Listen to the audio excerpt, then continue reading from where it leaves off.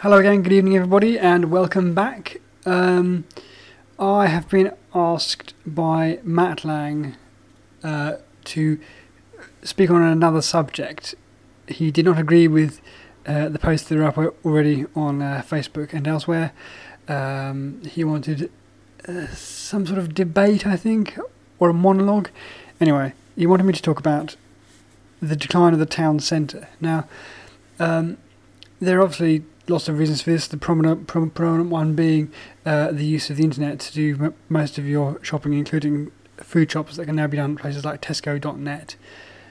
Other food stores exist, and there are lots of advantages for shopping online as opposed to in the shops in real life.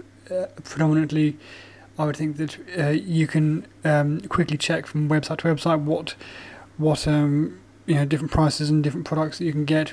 Whereas in real life you have to sort of traipse, I think is the word.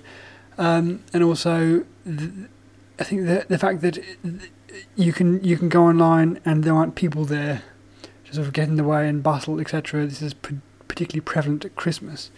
Now, these features, I think aside, really do point towards, I think, a more fundamental issue, which is it's really about the dehumanisation of our day-to-day life, which is just the strangest thing, because we obviously are all people. We obviously do live together.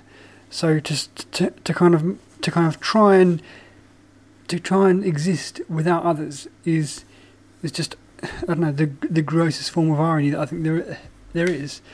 I think that this is happening not only in retail, killing off the town centres, but it's also happening in the kind of houses that we buy, and the fact that we are so reliant on cars.